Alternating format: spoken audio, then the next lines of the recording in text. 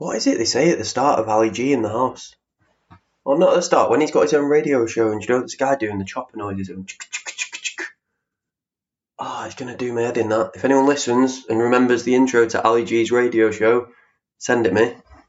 Because I'm going to copy that and that's how we're going to start the podcast. Hi, how are you? Welcome back to the Start Simple podcast. We are covering a few topics this week, covering a couple of things that I've had questions from clients, a couple of things that have come up on check-ins, and then I got a question on Instagram today. So we're going to go through all those things. As always, I'm going to do that thing where I ask you to share the podcast, tag me if you listened, because it makes me very happy. Leave a review on Apple Podcasts, that also makes me very happy. And the fact you're even here makes me very happy. So thanks for listening. But let's get stuck straight in. So the first question, why is it that I'm burning less calories?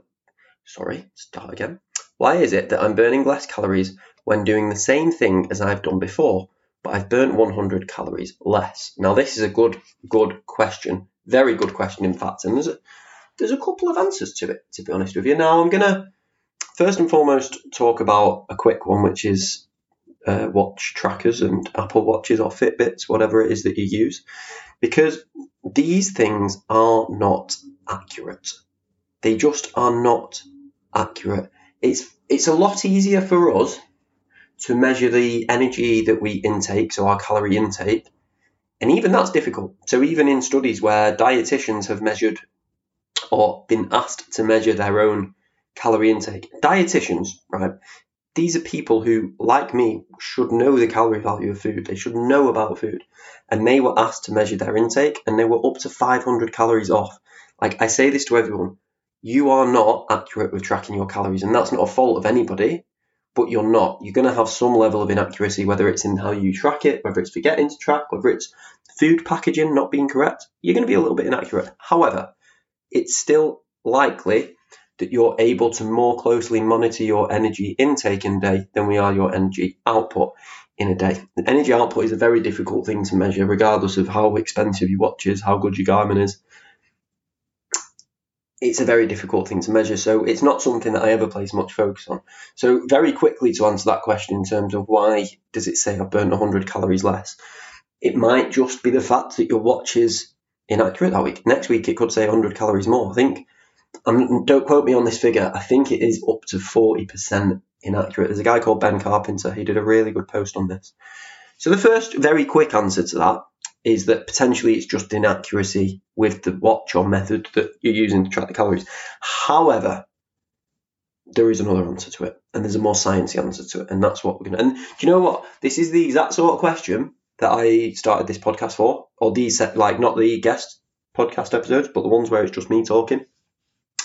Because a lot of people online like to suck themselves off that they know big words. They really do. Like, it's a bit weird, to be honest. And a lot of PTs and coaches, they get a hard on off the fact that they can say words that have got more than 4 syllables.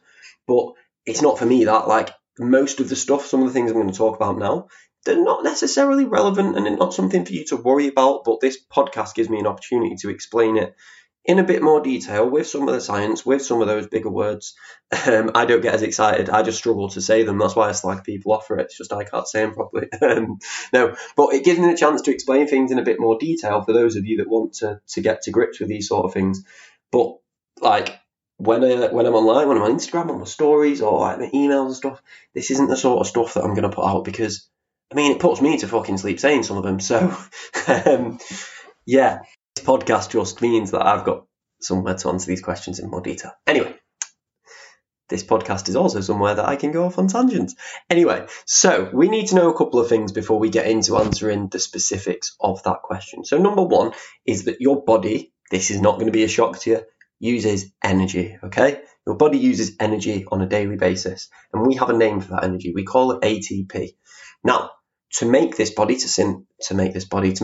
energy, or to synthesize this ATP, we have 3 different ways of doing that. Number 1 is called the phosphocreatine system. Number 2 is the anaerobic system. And number 3 is the aerobic system. And those sound lovely and exciting, but let me explain a little bit more. So phosphocreatine system is basically the amount of ATP that you've already got stored. So you can store a little bit of energy in your body to just use if ever a tiger chases you and you need to run fast. You've got a little bit of energy stored already for that moment. but not much. It's only a short amount. It's 8 to 10 seconds for an individual. It's going to depend on you and your fitness levels, but a little bit. I've given away a slight clue there. The next anaerobic is the next system that would use. So that would be without oxygen. Anaerobic just means without oxygen. And we can make some more energy, some more ATP using your carbohydrate stores, your glucose stores. It's called, oh, here we go, anaerobic glycolysis. What is he doing with all these words? I hope you're as proud as me as I am. But the anaerobic system would be our second energy system that we would use to make ATP using carbohydrate stores or glucose stores that you've got available to you. Again, that's not like an unlimited capacity depending on the individual. It could be up to a minute, it could be 3 minutes depending on fitness levels, another clue. And then finally, we've got your aerobic system, which is generally considered to be sort of an unlimited store because you can always get oxygen. Aerobic means using oxygen. So we can continuously take oxygen in, because if you're not doing that, see a doctor, we have a serious issue. But we can continuously take oxygen in, synthesize that and create energy, create ATP. Now I don't want to lose anyone, so I'm going to really simplify these three systems for you now. The first one I mentioned, the phosphocreatine system. Usain Bolt, when he runs 100 meters, uses that system. Yeah, 8 to 10 seconds, massive blast. The second one, so anaerobic, where we use carbohydrates to synthesize ATP and create energy, the second system. David Beckham is defending a corner. He then has to run up the pitch because he gets the ball and he's counter-attacking. He runs up the pitch, he crosses it in, they lose the ball. The ball comes back the other end of the pitch and Beckham runs back. He defends, he gets the ball and he runs back up the pitch. That takes 2 to 3 minutes of having to run at a bit of intensity. That's him using his anaerobic system, the second system that I mentioned. And then that third system, somebody like Mo Farah, who's doing he don't do marathons though, does he? But anyway, you sort of get the picture. When we're using oxygen to create that energy and maintain it for a consistent amount of time, Mo Farah is doing that. Usain Bolt, Beckham, Mo Farah, there's your three energy systems. Now, Usain Bolt could use both the aerobic system and also the anaerobic system. David Beckham could jump into the phosphocreatine system, and Usain Bolt, if he needed, could go into the anaerobic system. The point being is that we can jump between these different systems that we use. This has a name as well. It's called metabolic flexibility. Metabolic is just the word for consuming energy and creating energy, and it's that we can be flexible between those different three systems that we use, okay? And that there is where we come back to the initial question about why would I burn less calories even though I'm doing the exact same exercise? And what could potentially be happening is because your fitness levels are improving, you're becoming metabolically adapted. So that means that as opposed to maybe where, let's take a run for example, maybe a run was really quite difficult for you at first and you were having to blast out in your anaerobic system, really going for it. Whereas because you've become more metabolically adapted, because your fitness has improved, because you've continued with that type of exercise, that your body is learning to become more metabolically adapted. It's been able to stay in system 2 for a little bit longer. It's able to increase its aerobic capacity. So you're becoming more efficient. That's the word I'm looking for. You're becoming more efficient in the way that you are performing the exercise, which, think about, is quite normal. Like I've talked about progressive overload here before with weights and with resistance training, and how over time your muscles adapt and then we need to continuously push them. It's very similar here, is that because you're more efficient and you're better at the exercise, you're not going to require as much energy output to perform it. So again, yes, the watch could be as inaccurate as you like. However, equally, you're potentially becoming more metabolically adapted, more energy efficient, more basically better. Like, it's a good thing. You're becoming fitter, so that an exercise that you used to find challenging and you needed to use more energy and burn more calories, you now don't need to do that because you're more efficient. Your fitness levels have improved. So, well done you, was what I'd say to that. Okay, the next question. How to meal prep when you hate meal prepping? You're going to love this answer. You're going to fucking love it. Don't meal prep. I know, that's mind-blowing. I'm a genius. If you hate meal prepping, don't meal prep. Like, It really is that simple. I know that you probably think I'm being a bit sarcastic with that answer, but I'm not. Like, don't meal prep. If the word hate comes into a sentence, why are you doing it? There are so many alternatives to meal prepping. Like, fucking, I know it's a really generic fitness thing, and I actually really like chicken and rice.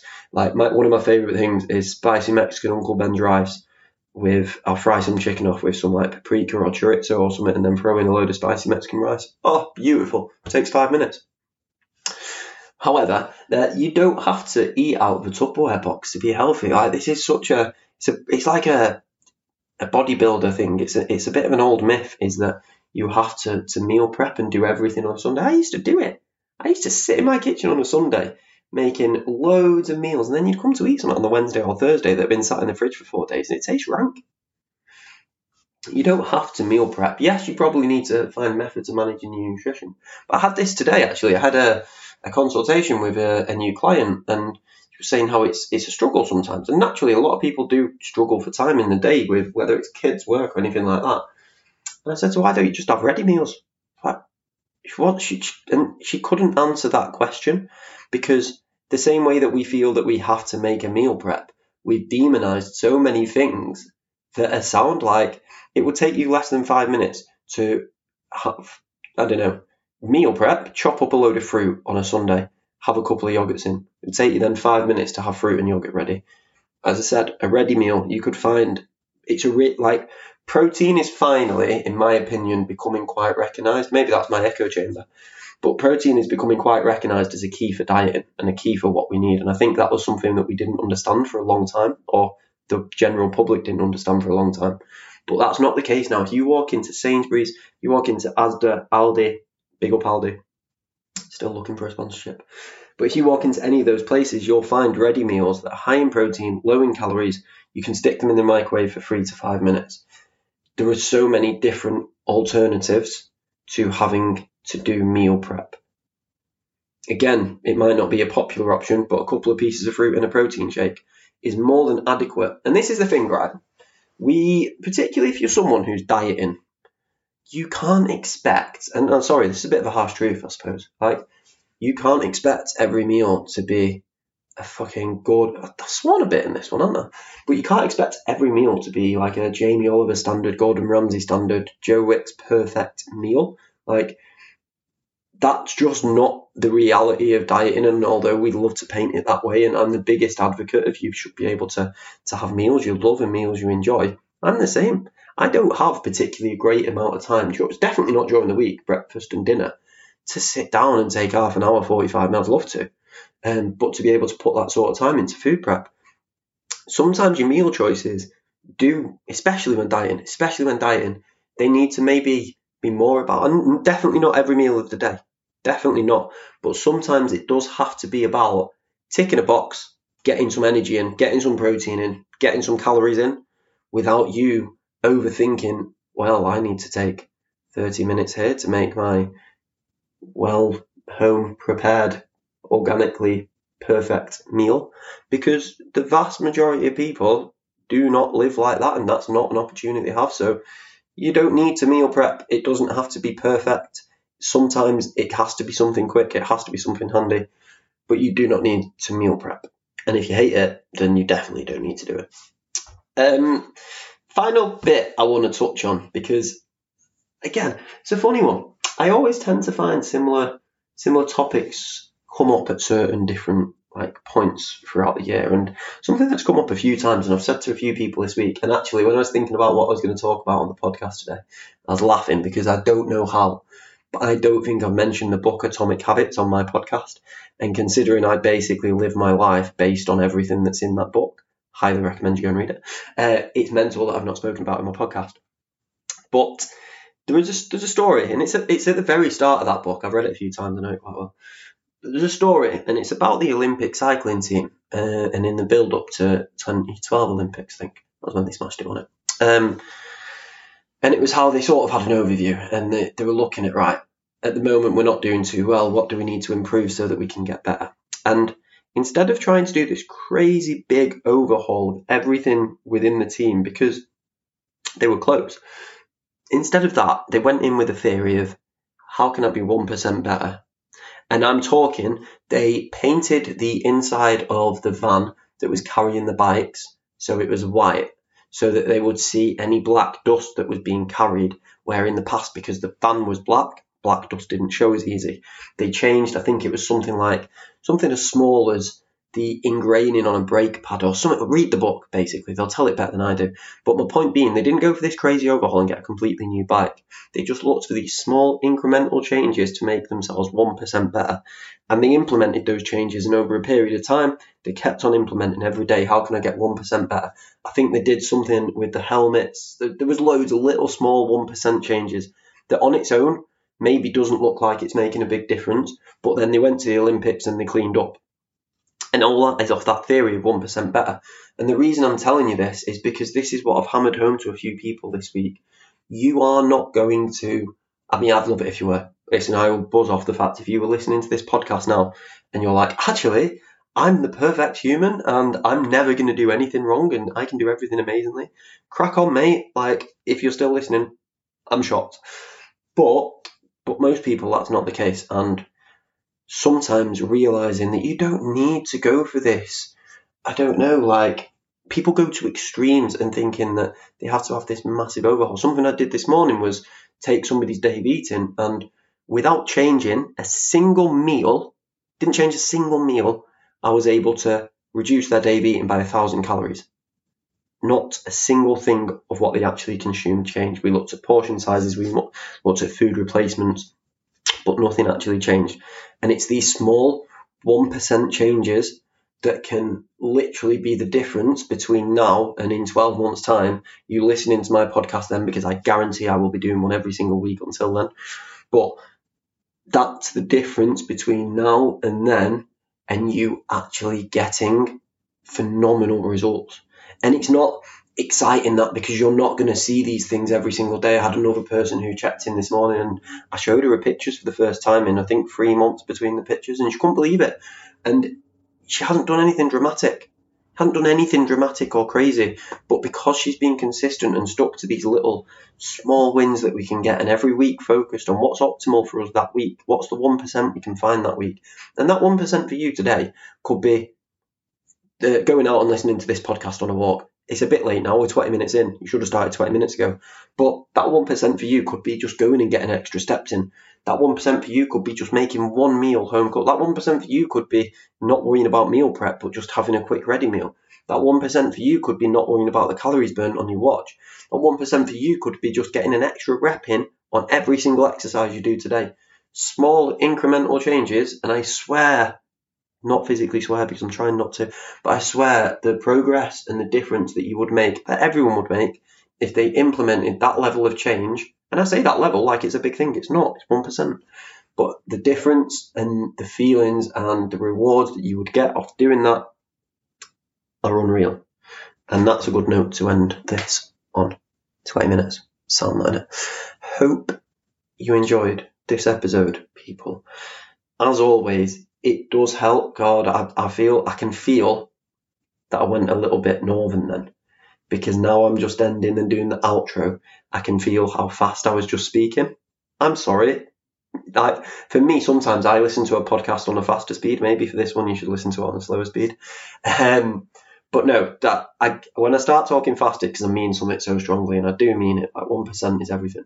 Anyway, if you've listened, please share it on your Instagrams, tell your best friend, put it in your WhatsApp groups. I don't care where it goes. Please share it. Let me know what you thought. Leave a review, and I will see you next week.